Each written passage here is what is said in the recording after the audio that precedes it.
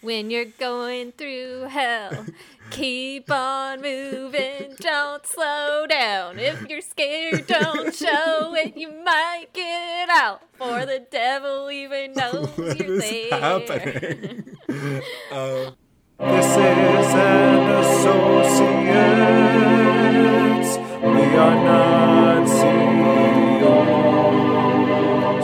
We are associates. That's what we are. Hello and welcome to this episode of And Associates. I'm one of your hosts, Preston Eberlin, along with Your favorite host, Carson. and we are here recording an episode for you all. And we basically will just, go right into corrections like we do. Carson, what corrections do you have? Well, apparently me being the favorite host needs to be a correction because I've been told through the grapevine that I'm not necessarily the favorite host. What? So I don't know. Maybe we should send out a poll. This is a democracy. We do a survey for who the people think the favorite host is. I think the most terrifying thing about doing that would not be necessarily us finding out who is the favorite host, but us finding out the fact that only 5 people respond to that survey. What a huge blow to my ego.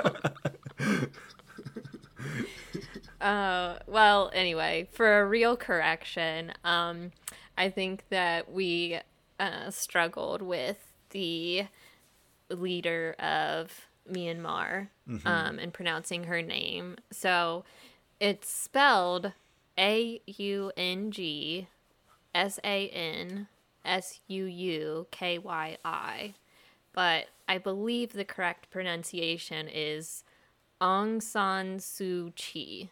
So I think it's important to try to pronounce people's names correctly. So I just wanted to make note of that. Great. Thank you, Carson, and thank you for that correction. It's an important correction. As someone whose last name specifically, is often said incorrectly when someone is reading it for the first time, it does bother me, and so I think yes. What do people say for your last name? Eberline, Eberline. Which it's funny because, and I may have told this story in a previous episode, but just quick note about our name or my last name. The last bit is LYN. And it's Y instead of IJ, which is what it actually is or was. But when my family came to America, my grandfather changed the IJ to a Y to Americanize it so that Americans wouldn't be as confused when saying it. That being said, they're still confused. But the comparison I always use is Myers. So Myers is spelled with an IJ. It's not spelled with a Y, like the store Myers. And you say it just like a Y. And with Myers, so it's Eberlin, not Eberline or Line or whatever the fuck people say. But that being said, it's fine. Yeah. So I don't have any corrections. I mean, I'm sure I do, but I have none that I want to cop to this week. So with that, Carson, shall we just go into the weekly wrangle? Let's do it. Perfect. Well, you want to play us in, or should I? Or... Let's talk about things and stuff and let people know what our opinion is. Thank you, Carson. So just going along with the realm of weighty topics, we've decided to tackle the death penalty on this one.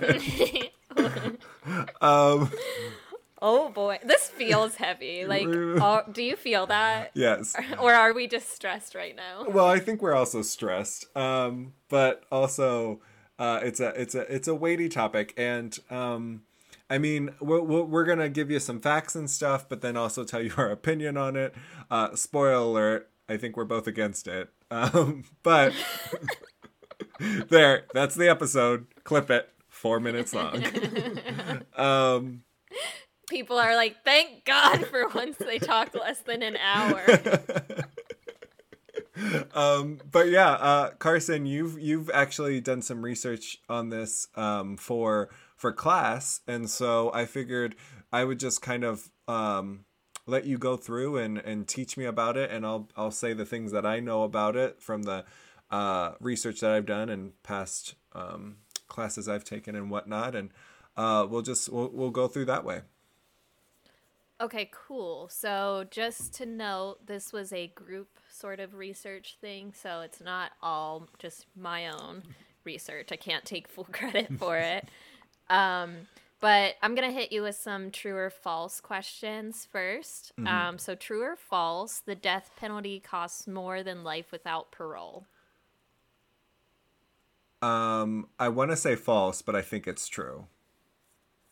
It's true, and that's because the drugs are so expensive, honestly. True or false, the death penalty was once unconstitutional in the United States? I feel like it's true because that seems like something that's true, but I'm gonna say false. It's true. There was a case that sort of decided that at one point in time. And if we have time, I might talk about it for a minute. Okay. Okay. True or false, every state has the death penalty. False. Correct. Yeah. That one is false. I think we're somewhere around like the midpoint where like 25-ish do and 25-ish don't. That's not exactly the numbers, but that's about where we are. True or false, the U.S. produces its own lethal injection drugs? Because we're one of the only, I would say true. So that's actually false. Oh. We import them from the European Union. Thanks, EU. Major import. It's actually caused some wow, so it's not even American made. snafus. I know, right? That's maybe how we can get some people to protest it. That's how. Did you hear that, Trump? We're It's giving not these American dead made. jobs to foreigners. Okay. Let's do sorry. one more. Real quick. In the information that I have, so I'll just note one of my sources is the Death Penalty Information Center, which is a nonprofit, and you were talking about number of states with death penalties. So the number is 28, and 22 do not. So sorry, just wanted to give those numbers. Okay. Yeah. Cool. No, thanks for that. So that tells us. So 28 do. Yep. Implement the death penalty. Okay. And 22 So don't. we're just barely as a whole in favor of the death penalty here, which I think tells you sort of where we are as a country. All right, we'll do one more, true or false, and then we'll move on. So the average time spent on death row is about 15 years, true or false? Oh, true. Yeah, Yeah. that's true. Can you believe that? So you spend 15 years on death row, Yeah. waiting to die. It has a lot to do with the number of appeals you get, right? And the fact that it takes years to go through that whole process. I think so. I mean, the court process is so long and drawn out that I'm sure that adds to it, and you have to make sure that people have their day in court, especially when at the end of the day the question is whether or not they're going to die. So I would say, yeah, that probably has a lot to do with it. But that's crazy. Can you imagine, in essence, knowing that you're going to die, but for 15 years? Right. That would mess with your mind so much, I think. Okay, so let's go to then just talking about some of the things behind the death penalty. So part of what's involved here is the Eighth Amendment. And the Eighth Amendment says excessive bail shall not be required, nor excessive fines imposed, nor cruel and unusual punishments inflicted. And so the two things that the Eighth Amendment is used for, like in courts and court cases, is excessive bail and cruel and unusual punishment. And a lot of the legal arguments surrounding the death penalty are dealing with the cruel and unusual punishments clause. Does that make sense? Yes. Okay. That's because like the idea is that like it's cruel to kill someone. Right. Okay. So anyway, so we don't, going back to like the lethal injection part, right? We don't make our own lethal injection drugs, and we depend on the European Union to give us those drugs. But, and this is where I was starting to go, but you jumped in real quick with some numbers. But it has caused some issues relying on the European Union to have lethal injection drugs for us, because if they decide to ban them for whatever reason or not export them, then we have a shortage. And so I think that can play into the timing as well, and whether or not like governors or federally there are stays of execution. So there are a lot of like political pieces, but also like if we don't have the drugs to kill someone, then we can't kill someone. Right. And I'm saying we because we have to we really have to take credit and ownership in this, because it's a state sanctioned killing. Like it's us, we the people, that are deciding to kill someone. Right. And that's the question, right? Because I mean, you were talking about the Eighth Amendment, and what the Eighth Amendment is talking about is the United States or the country's rights that it gives to its citizens. Like obviously it's cruel and unusual for one human to kill another, but what this is talking about is it cruel and unusual for the state to kill another person, or not another person, to kill a person. And when we talk about the state, we're not only talking about the state, but also the citizenry, because the citizenry are the ones who give the power to the state. And so that is us. So the question is, are we giving the state the ability to kill other people? So, and that's one thing that I think is important to note, is the fact that when there is an execution, or excuse me, a death penalty case, we are asking, and one thing that I think isn't said enough to jurors is, are you willing to kill this person? Is there enough evidence, or beyond a reasonable doubt, all that stuff, to say, are you... Well said. Yeah, I'm a great... I would make a great lawyer. You know, all that stuff. But are we as a nation, as a people, are we as a group of people willing to kill another person based on their possible actions? And I'll just leave that there, and then once we get to this discussion later, I'll share my thoughts on that. But sorry, yeah, let's put a pin in that and pick it back up, because I think one of the key things you said there was possible actions. But I think that what you said was actually very well said. Like, we have to consider that. And people, I think it's an issue across the board, right? Not just with death penalty, but when you think about consumption and trash and things like that, like I'm always thinking about those things. We put, at the most, our trash bags in a trash can and put it out in the street, or like in a dumpster or something. And then a magic fairy dumpster man comes and picks up the garbage and takes it away, and Right. it's out of sight, out of mind. And I think it's pretty similar with this. Unless you're sitting on a death penalty trial, you're probably not thinking about the death penalty on a daily basis. Right. And then even when you are sitting in a death penalty trial, are you thinking like, wow, I have this person's life in my hands. Like, is it okay to kill them? So I think that you brought up some really good points. Part of the issue with the death penalty is the race disparities that we see. So does your site have any stats or facts on that, or do you want me to try to interpret this graph?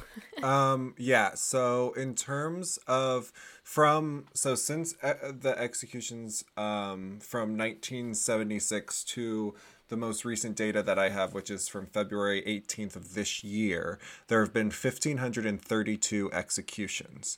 Now, of those 1,532 executions, 854 were white, which is 55.7%. 523 were black individuals, which is 34.1%. 129 were Hispanic, which is 8.4%. And then 26 were indicated their race as other, which is 1.7%. So the issue with these numbers is that the way in which they're not necessarily representative of the population percentages. So like there are far more black people being executed than there are as a percentage of the state or the population or population of the entire state or population of the country or whatever. And so that's what we're talking about when we talk about like race disparities in the death penalty. And what that points to really are flaws in the criminal justice system and over policing, especially of black and brown neighborhoods, and things like that. I mean, is that connection clear, or do you... I think you've made the point, and to further make the point, so those percentages are stark. But then when you even look at the prisoners that are on death row, it's even more stark. So can I go ahead and give those numbers real quick? Yeah. Okay, so there are 2,553 individuals as of October 1st, 2020 that are on death row. The percentages are 42% of those individuals are white, 41% of those individuals are black, 14% are Hispanic, 3% are other. So, I mean, it's nearly the disparities that Carson, you're talking about are really evident in that, and it's so important to note what you've already noted. So I'll just say it again with a man voice because God knows. But the fact that when policing happens and when over policing happens in racially diverse and black neighborhoods, there's going to be more individuals from that neighborhood that are being arrested for smaller crimes. Now, that being said, individuals who are being convicted of cases that end up on death row are, what does SVU say? Some of the most heinous crimes. But that being said, and I think we're going to get into this a little bit later, but just because an individual is convicted of one of those crimes does not mean that that person is actually guilty. And I kind of quiver with the way that I'm saying that, but I think we'll see in something that you're going to talk about a little bit later from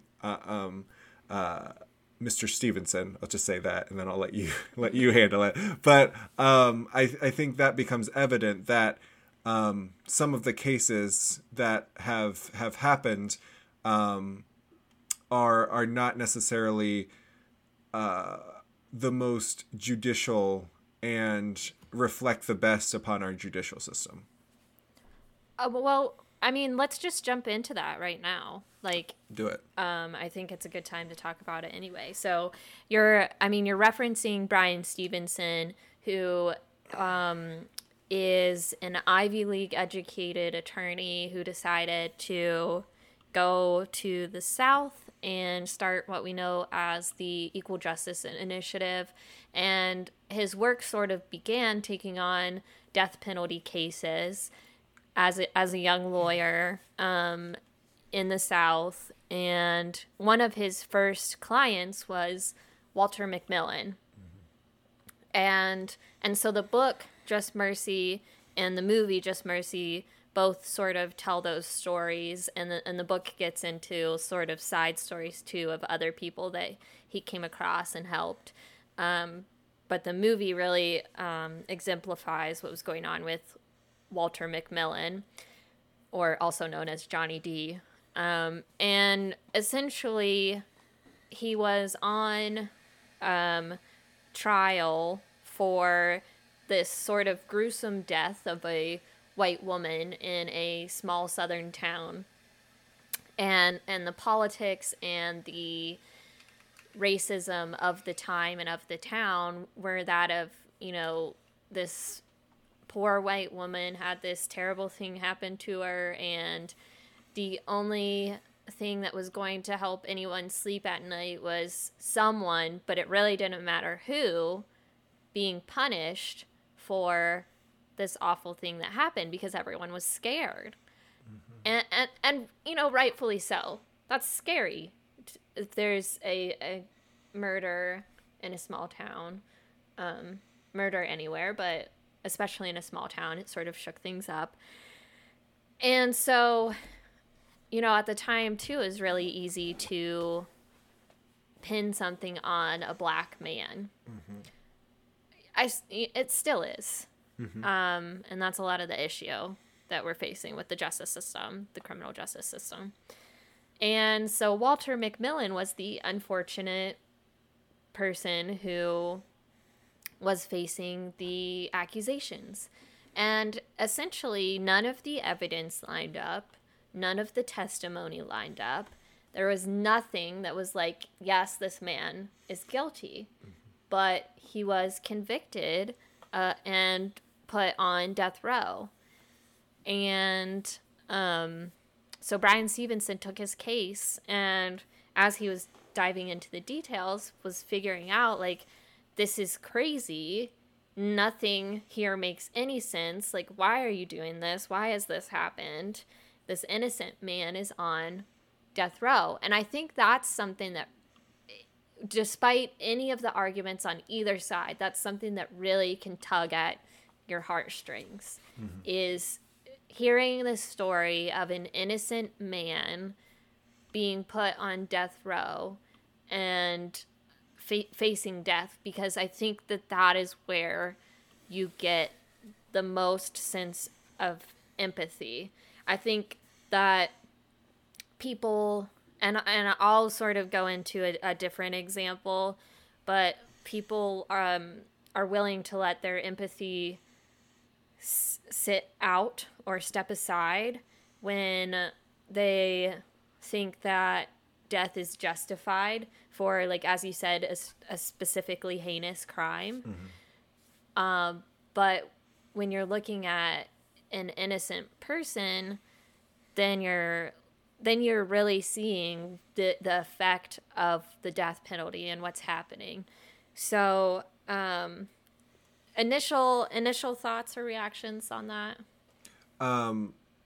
So my initial thought was to think of the fact that a lot of the talk around the death penalty is almost as a case for it as a use of revenge or vengeance or justice, when really, and I guess this is the fundamental philosophical question behind our justice system and the penalties that we put on people, but that being is the use of our justice system meant to be a deterrent towards crime, or is it a source of vengeance?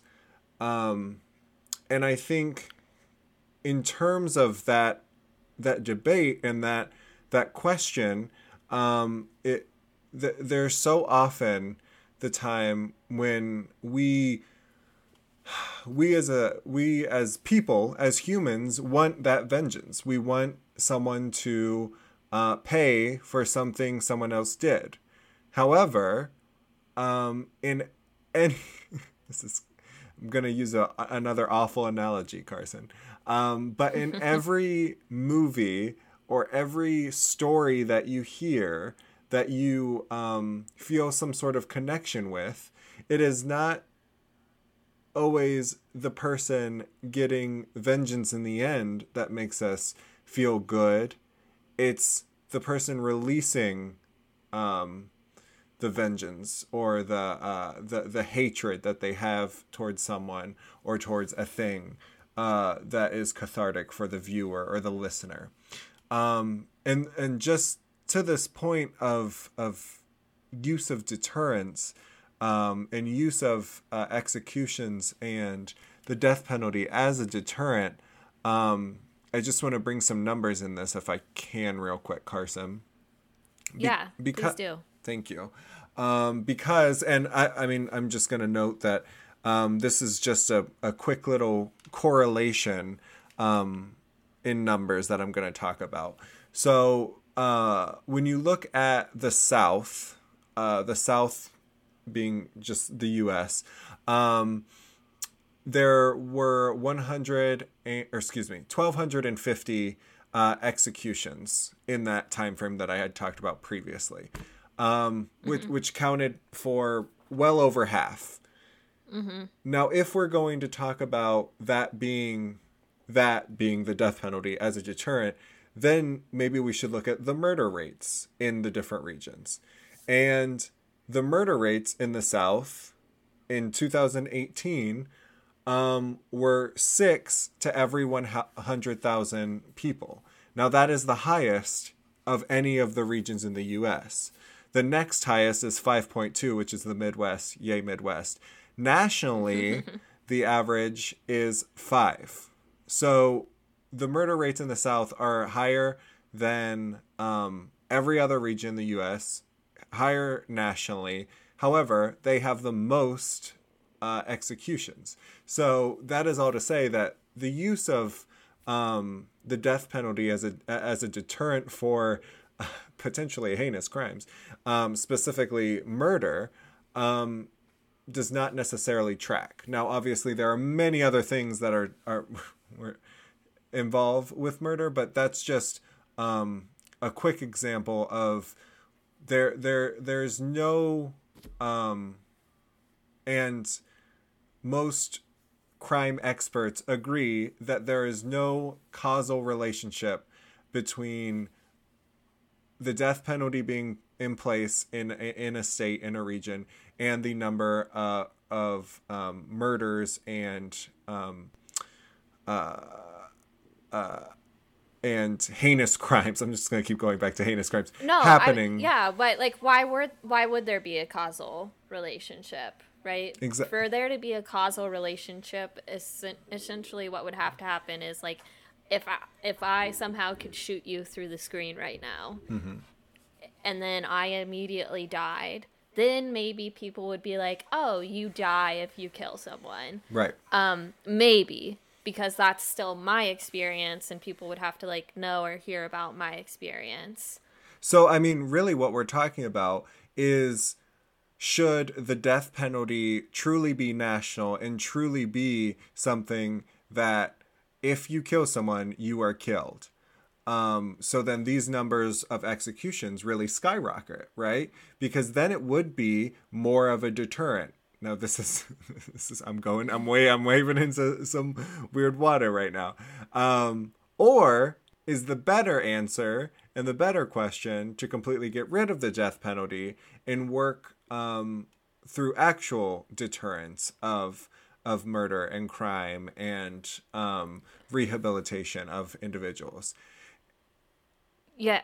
So a lot of what you're talking about are, I guess, maybe to give people some sense of a look into law school and maybe a little bit of relief. These are things that we talk about sometimes in some of our classes. It's not necessarily like required courses or anything, but we talk about like restorative justice and or like retributive justice and the difference and what happens and what results you might see or might not see.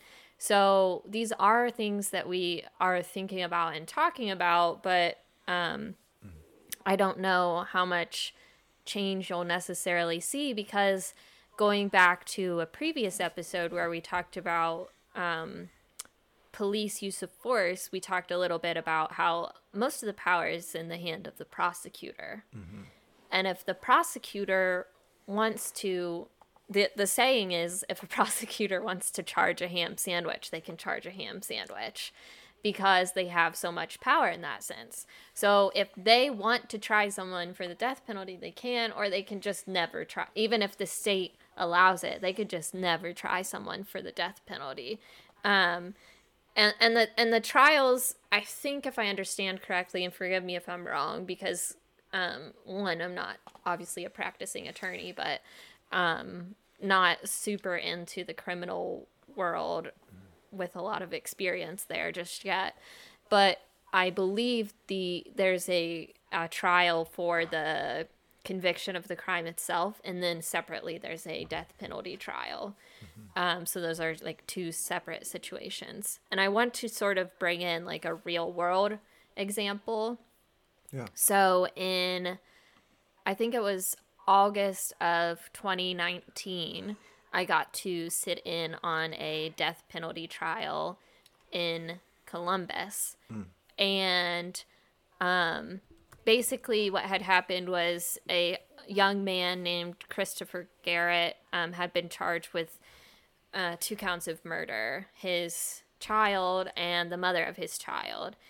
And the interesting thing about this is, and this is sort of what you were hinting at but didn't quite get to, was that his defense attorneys argued essentially that mental illness played a role in what happened.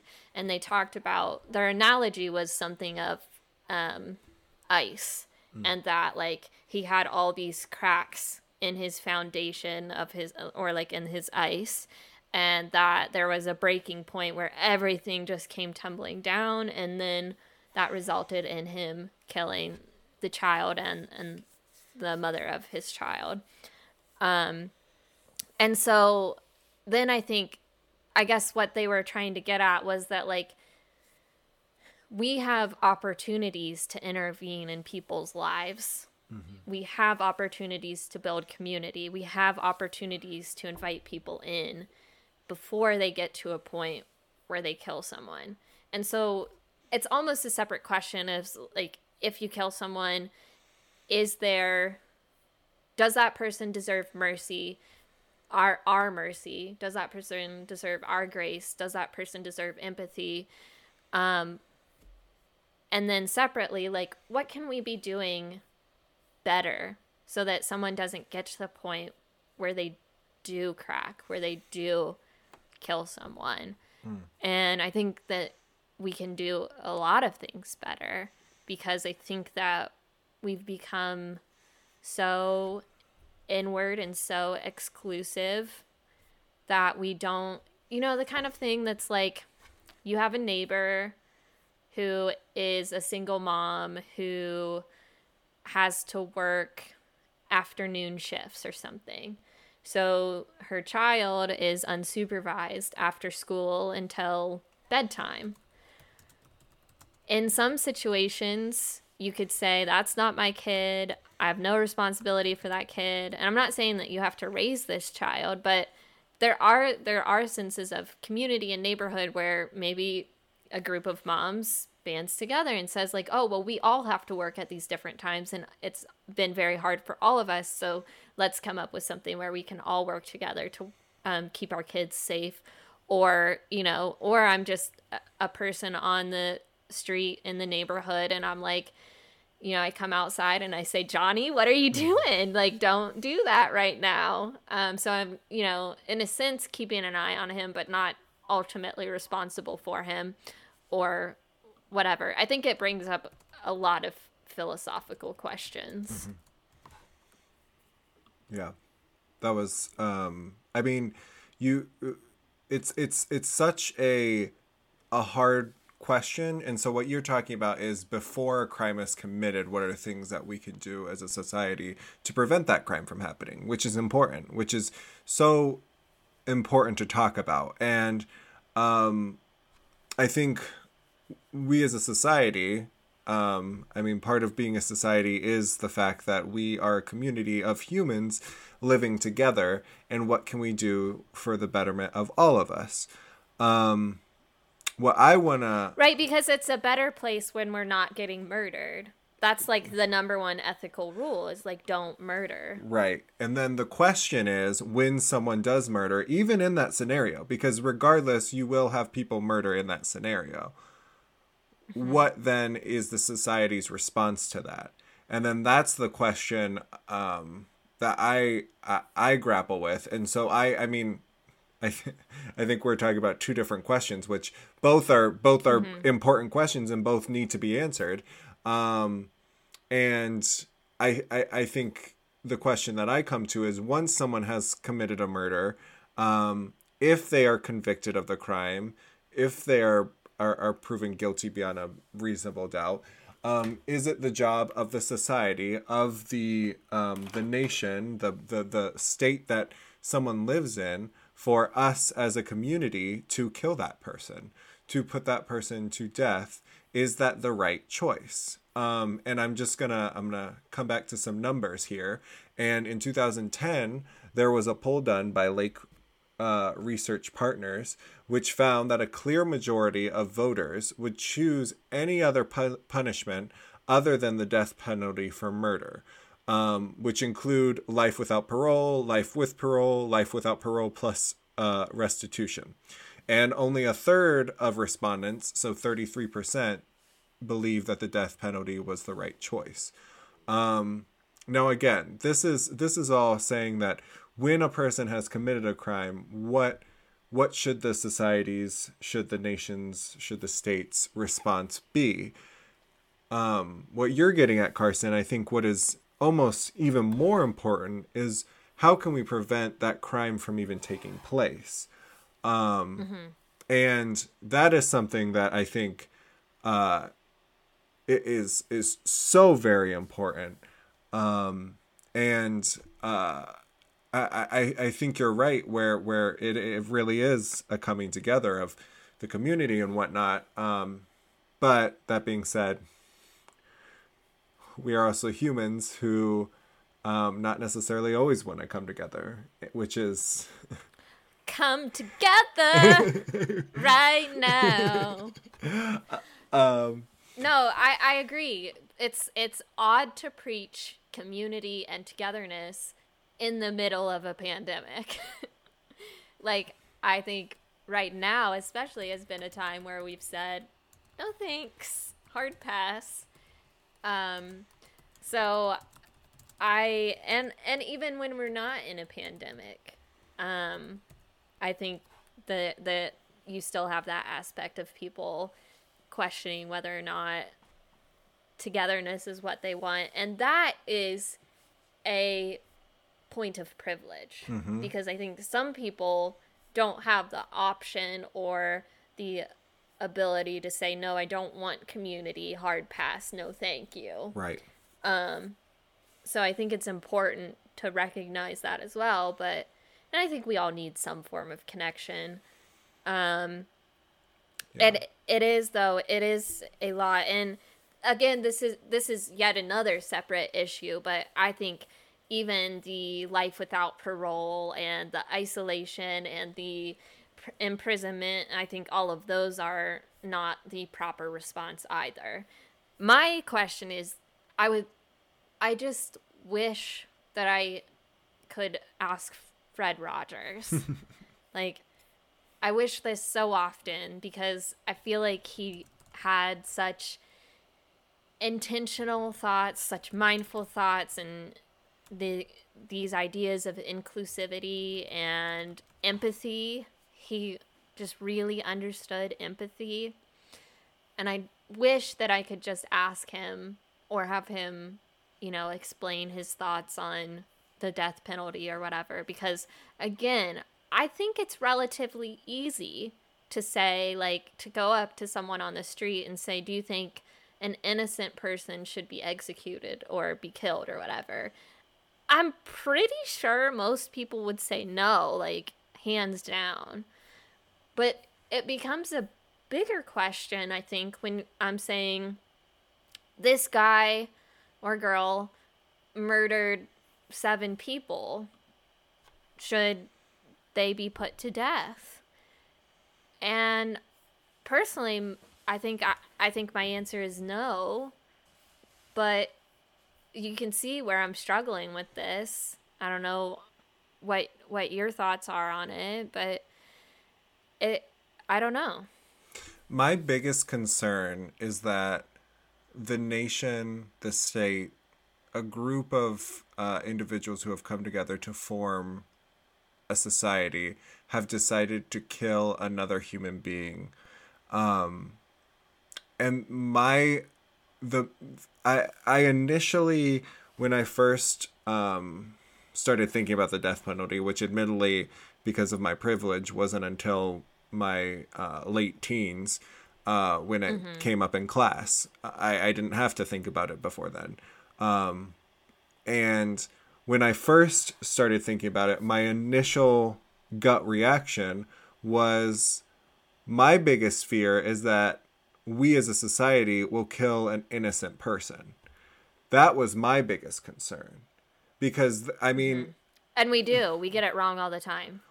Well, and that's the thing, is like, Just Mercy shows us that someone was convicted and sent on death row who should not have been. That being said, I don't think, and Carson, feel free to correct me if I'm wrong, but I don't think that there has ever been someone that has been executed that was later found to be innocent. No, there has. That was executed? Yeah. Yeah. Who? We get it wrong.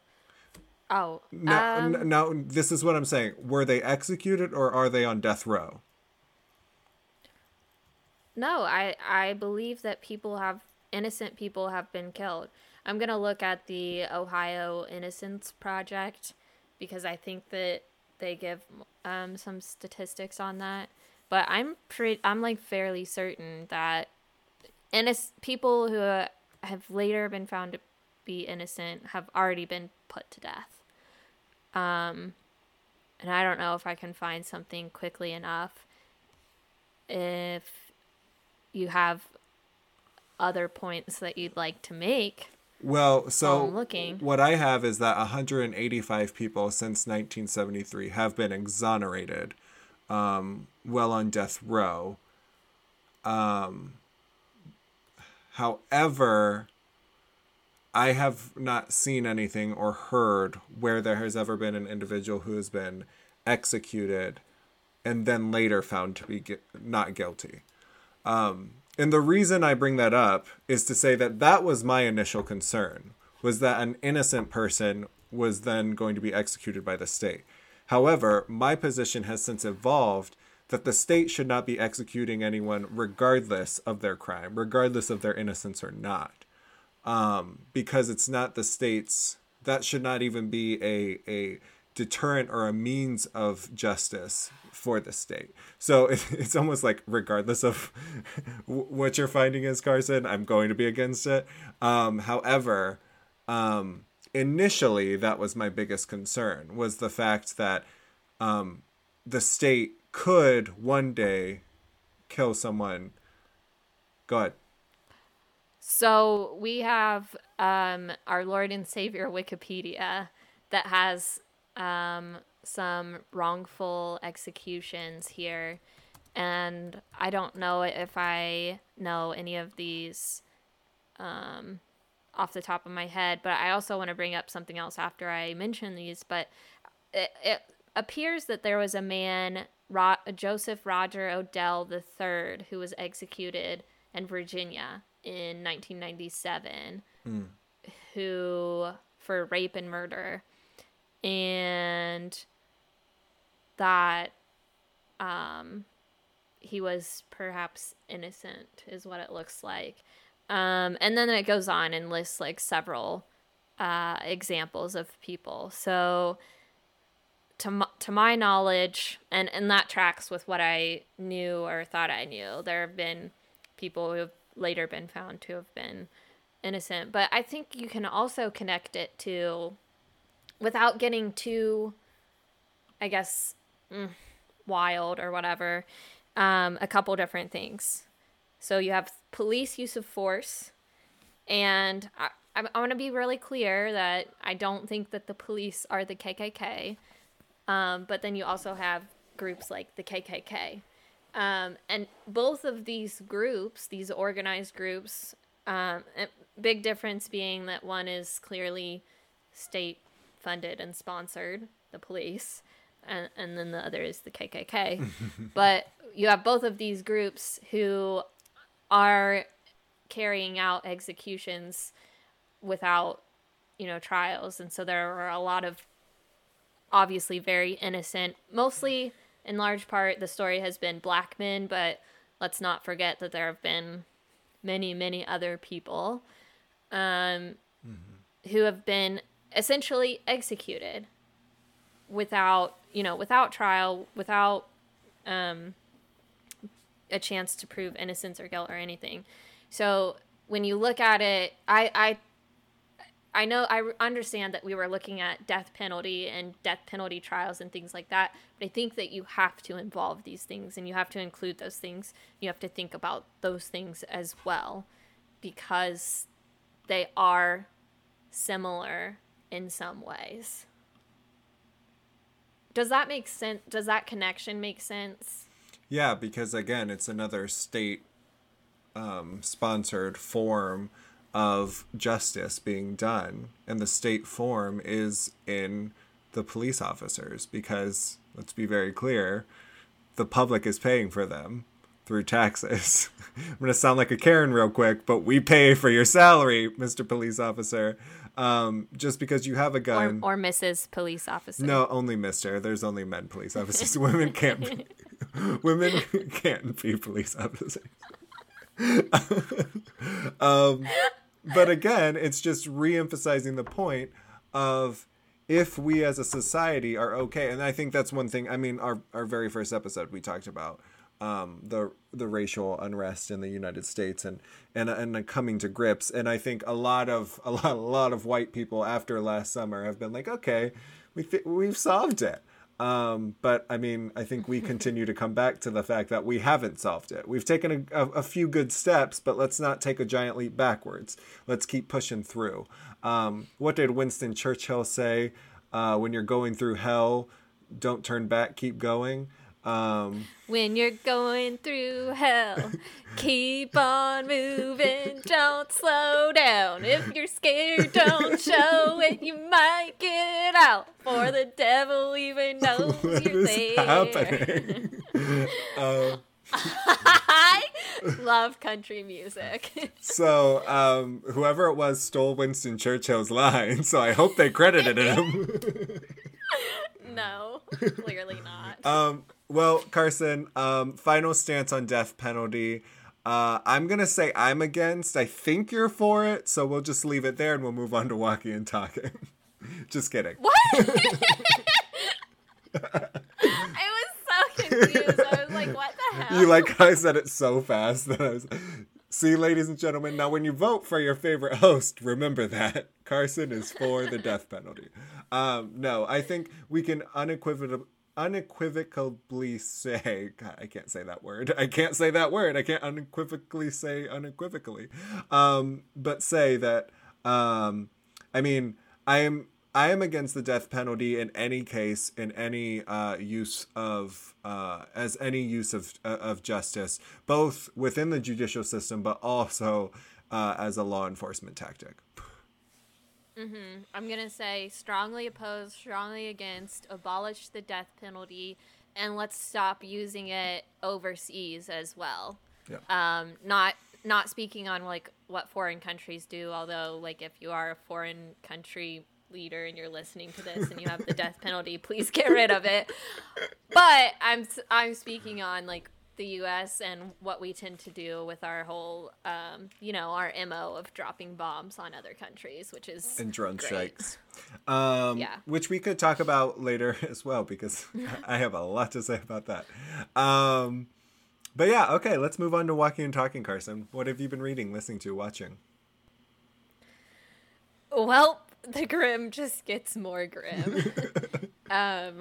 After a horribly heavy and brutal episode, I would like to bring up some more heavy and brutal things. So I read a really compelling story. NPR did a piece on twin sisters who were close to my age. And right before COVID got super big in late fall, early winter of 2019, one of the sisters who was in graduate school, who was into hiking, who was into running, just like super fit, all of these things, and young, got COVID. And of course, based on all of, those factors, she recovered fine at home on her own. She was never hospitalized or anything. Mm-hmm. And but with the exception of that, she kind of had a cough that she couldn't kick. So she then goes for a birthday trip with her sister to look at a waterfall and contracts what the doctors originally diagnosed as pneumonia. I think they went to like a quick care or something, but her twin second guessed the diagnosis, took her to the ER, and this is right when COVID is hitting, so hospitals are closing to visitors and everything. She takes her to the doors of the ER. They say, "Bye, sister, like you can't come in." But she pleads with them to at least wait with her sister until she's able to be taken back to her room. And her sister is then put in the ICU for a few days. And she's really, really, really sick. She has fluid around her lungs and her heart and is not doing well, just hanging on by a thread. Then she gets a little bit better, and she is able to sit up in her bed. She's able to sit in a chair. She's able to drink a smoothie. So things are looking good.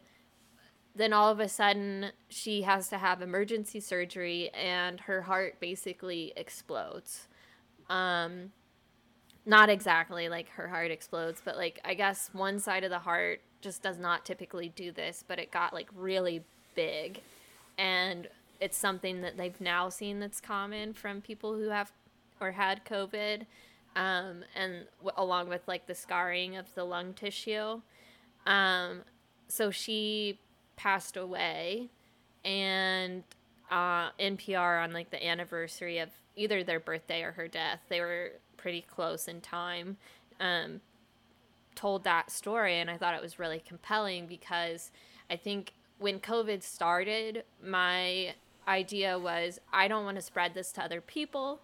I want my grandma to live. I want people in my life to not get this illness, not contract it. But at some point in time, it became, hey, I don't want to get this either. Like, I'm important too, and we did not know enough about it. We're still learning things about COVID, but we certainly didn't know enough about it like a year ago. So it was just it's a story that's stuck with me and has been hard to process and think about as we're, in the 1 year-ish anniversary of when everything kind of shut down. And the fact that, I have a sister who's really close in age, and just that, like I like hiking, and I think I like running. No, I don't like running, but it was pretty easy to put myself in her shoes. Either one of the twins, honestly. So it was a really difficult story to digest. The other thing, so that's a bummer. Oh, Jesus. Wait, Sorry, was that but an article or was it like a podcast? What was it? yeah, it was just an article. I think they ran it around March 13th Okay. or 14th. So if you're interested, you might be able to find it. Sorry, I don't know the name of it. I think if you The type in other NPR twin sister with COVID or dies of COVID, I think you would be able to find it. Great. Thanks for those Boolean search phrases. Just key terms, people. Key terms. NPR and Update. twin. I found it. And It was posted on the 14th. what's the title of it? COVID-19 takes a young woman's life. NPR. And, yeah. That's a horrible title. And they were both, you are correct, they were born around this time. They were born on the 17th. Yeah. So the other bright and cheery thing that I've been obsessing over is a young woman named Sarah. I think her last name is Everard, and she was I'm saying was because spoiler alert, she died. A young woman living in the United Kingdom. I'm just like death and despair. Might as well, goes with the theme of the episode, death penalty. But she was a young woman living in the United Kingdom, and I think she was at like her friend's house or something and decided to walk home. And it's something I think that she had done many times before, but also like texted her boyfriend or something who said like, okay, let me know when you get home safely, which is really common, by the way. You don't experience life as a woman, but I think that you try to learn about what we experience sometimes. And basically, if you are in fear of your life, especially when it's dark outside, all the time, then you know what it's like to be a woman in the United States and apparently the United Kingdom.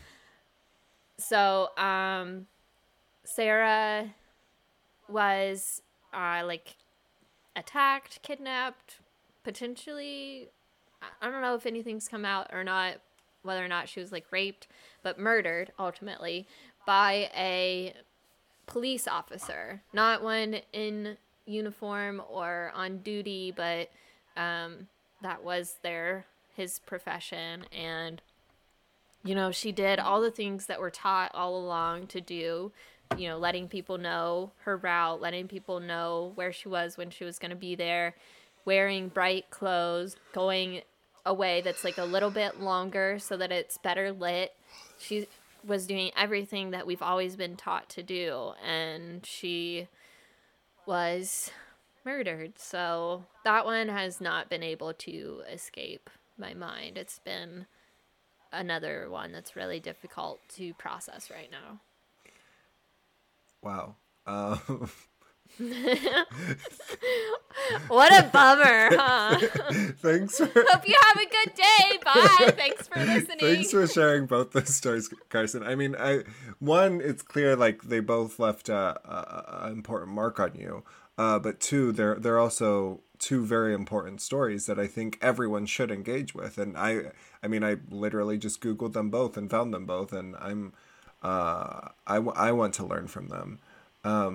Now, in terms of the materials that I have been engaging with, they're a bit different. And I'll just run through them real quick because let's be. So one is I'm still watching Teen Wolf, and I still love it. They're not like other boys and girls. There is death in that, but it's not real. And then I talked about watching Shadowhunters. Well, I started to read the books / listen to the books because again, I can't read. I don't know how I feel about it, but I finished the first book. Um, I'll try to read them, and then maybe we can talk about it. Okay. Oh, do you want to talk about it on here? That could be an episode. I mean, sure, because it's definitely feral. But yeah, Ooh, that's okay. where I'm at. Let's go to Oh No's because I need to stop talking about YA novels and stuff. I love it. No, I think we balance each other out nicely. Because I'm like, look at these, You're like, like doom, gloom, death, despair. I'm like, you're SpongeBob. You're like, F is for friends who do stuff together, and I'm like, F is for fire that burns down the whole town. I love that so much. Carson, Oh No's, hit me. I woke up with a migraine yesterday. I'll just leave it at that. It was painful and horrible, and I believe that I manifested it into existence. So, migraines suck. Well, along those same lines, I have woken up the past couple of days with awful allergies. Like, literally, it's gotten to the point where my eyes, like, secrete some sort of substance at night where sometimes I wake up and I'm like, oh, is she crusty? They're glued shut. Yeah, I'm like, Penny Pippin, did you put super glue on my You're eyes? like, am I blind? I can't open my eyes. Yeah, that would, oh my gosh. If anyone were to ever super glue someone's eyes shut while they were sleeping, awful. Oh my, now if someone actually does that because I've just suggested it, it's not my fault. But like, I just had that awful thought. Now that's going to be one of my biggest fears. Now I'm never going to be able to sleep again. Let's move on to Yes Bitches. Literally, who's gonna super glue your eyes shut? One of my cats? I don't know. Okay. Yes! I went to Half Price Books the other day and found a lot of great things. So it was super exciting. I don't get out much. And I'm actually really excited because I got a couple of books just to add to my collection, like Harry Potter and the Chamber of Secrets. Obviously, we don't support the author, but we support the series. And I want to one day own all of the books. So I've already read it, but it's nice to have. And then I also bought Untamed by Glennon Doyle, which I've talked about multiple times on here and I've already read multiple times. But it was one of those that I wanted to add to my collection because I want to have a library when I grow up. And so, yeah, Half Price Books was super duper fun. Do you want me to do my Associate of the Week or do you want to go? I'll go real quick because I just want to talk about the fact that the day that this is posting, everyone 16 years and older will be able to get their vaccine here in Ohio. So I'm super excited. Chip me up, Daddy DeWine, is what I've been saying because... You know, the vaccine comes with a little microchip so they can track us. And I'm just excited to be tracked and to be, like, you know, someone actually wanting to know where I am at all times. I'm like, okay, you can do that. Right. Why are you so obsessed with me? Oh, my God. Right. Like, oh, my gosh, U.S. government, stop it. Stop it. Dr. Fauci, get off me. What are you doing? Carson, who's our Associate of the Week? This week it is the one, the only Queen Bee, Beyonce, which I'm looking at, and I have a huge spelling error on it. Yeah, it's fine. It's fine. It looks more like Bionos. It does. But anyway, your girl, she won. She has the most Grammy wins by any female artist, so we are so proud of her for that. 28 Grammys, and that's just a huge lifetime achievement. And I'm honestly, like, I don't listen to Beyonce that often. I'm just gonna put that out there. But I'm so happy for her. Here's the thing. You could not listen to Beyonce, but still know the force and power of the woman because that's everyone everyone knows her name. She is one of those individuals who only goes by one name, and she can go by one name because she has that force and that power. So all power to her. Thank you for being who you are, Beyonce. If you want to come on our podcast, just let us know. We'll listen to some of your songs. We're a little busy, but we can probably squeeze you in. We'll fit you in. We'll give you like a 30-minute time slot. If you want a little longer, we might be able to squeeze 45, but definitely not an hour. Sorry, that's just not feasible. Anyway. That's reserved for white men. Oh, no. Not me attacking our own show. With that, we will say just remember to subscribe, rate, and review us on the Apple Podcast Store. And bye, and have a great day. And don't forget to sign up for a vaccine. Bye.